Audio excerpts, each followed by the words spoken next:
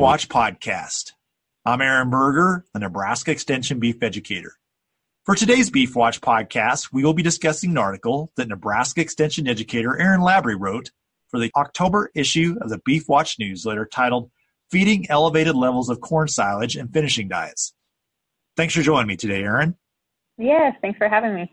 Well, Erin, this article is based on quite a bit of research that's been done at the University of Nebraska looking at feeding different levels of corn silage and finishing diets. Share with us what that research found and how it might have application, especially in light of this year when we're seeing a lot of corn silage be harvested. Certainly.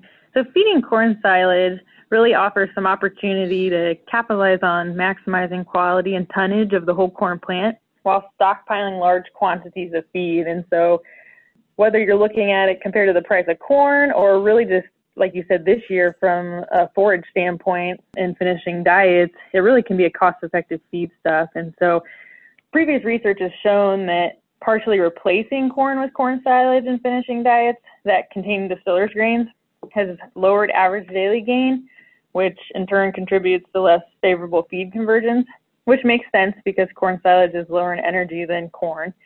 And with this reduced average daily gain, it requires more days on feed, which ultimately leads to increased yardage and interest expenses.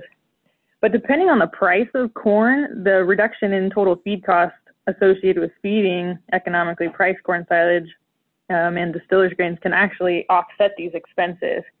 And the University of Nebraska has some economic data that showed a reduction in cost of gain and increase in profit per head as corn silage increased when it was priced at 8 or 8.5 times the price of corn standing in the field. And that was regardless of corn price.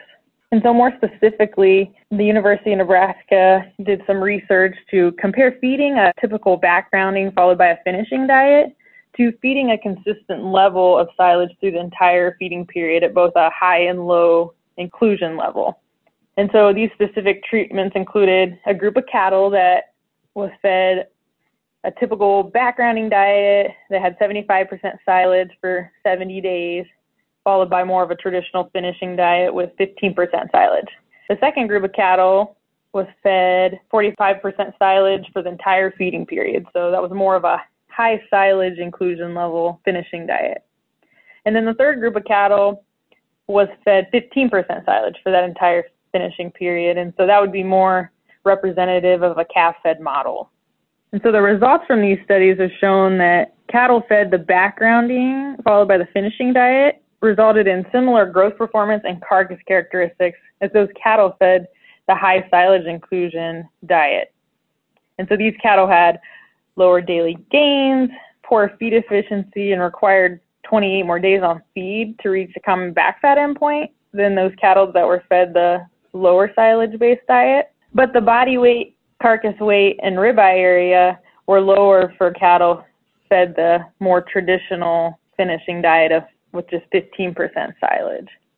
And so looking at the economics of this, it really resulted in an additional returns of $43 per head for cattle on the high silage finishing diet and $27 per head for cattle fed the typical backgrounding followed by the finishing diet.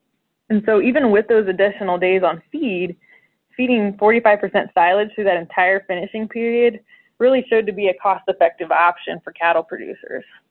So we think about this option, especially for maybe farmer feeder types who are putting up their own corn silage, feeding out cattle, and then have the opportunity to utilize the manure from that feedlot pen back on the crop ground that crop was grown from.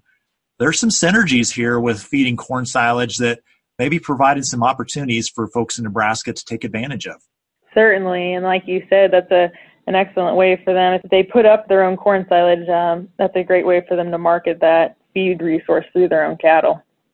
Anything else you'd like to highlight, Erin, from these studies that might be valuable as folks thinking about feeding elevated levels of corn silage? I would just mention if you're looking for more information on silage production or management, I'd encourage you to visit our beef website, more specifically our Silage for Beef Cattle conference page. Well, thanks again for joining me today, Erin. Thanks for having me. Well, for more information on the article that was discussed in today's Beef Watch podcast, I'd encourage you to visit the beef.unl.edu website. Again, this is from the October issue of the Beef Watch newsletter. Also, Erin mentioned the 2018 Silage for Beef Cattle Conference. There is a whole page on our beef website that has both proceedings and video recordings of that conference. If you'd like to learn more about that, I would encourage you to visit the website.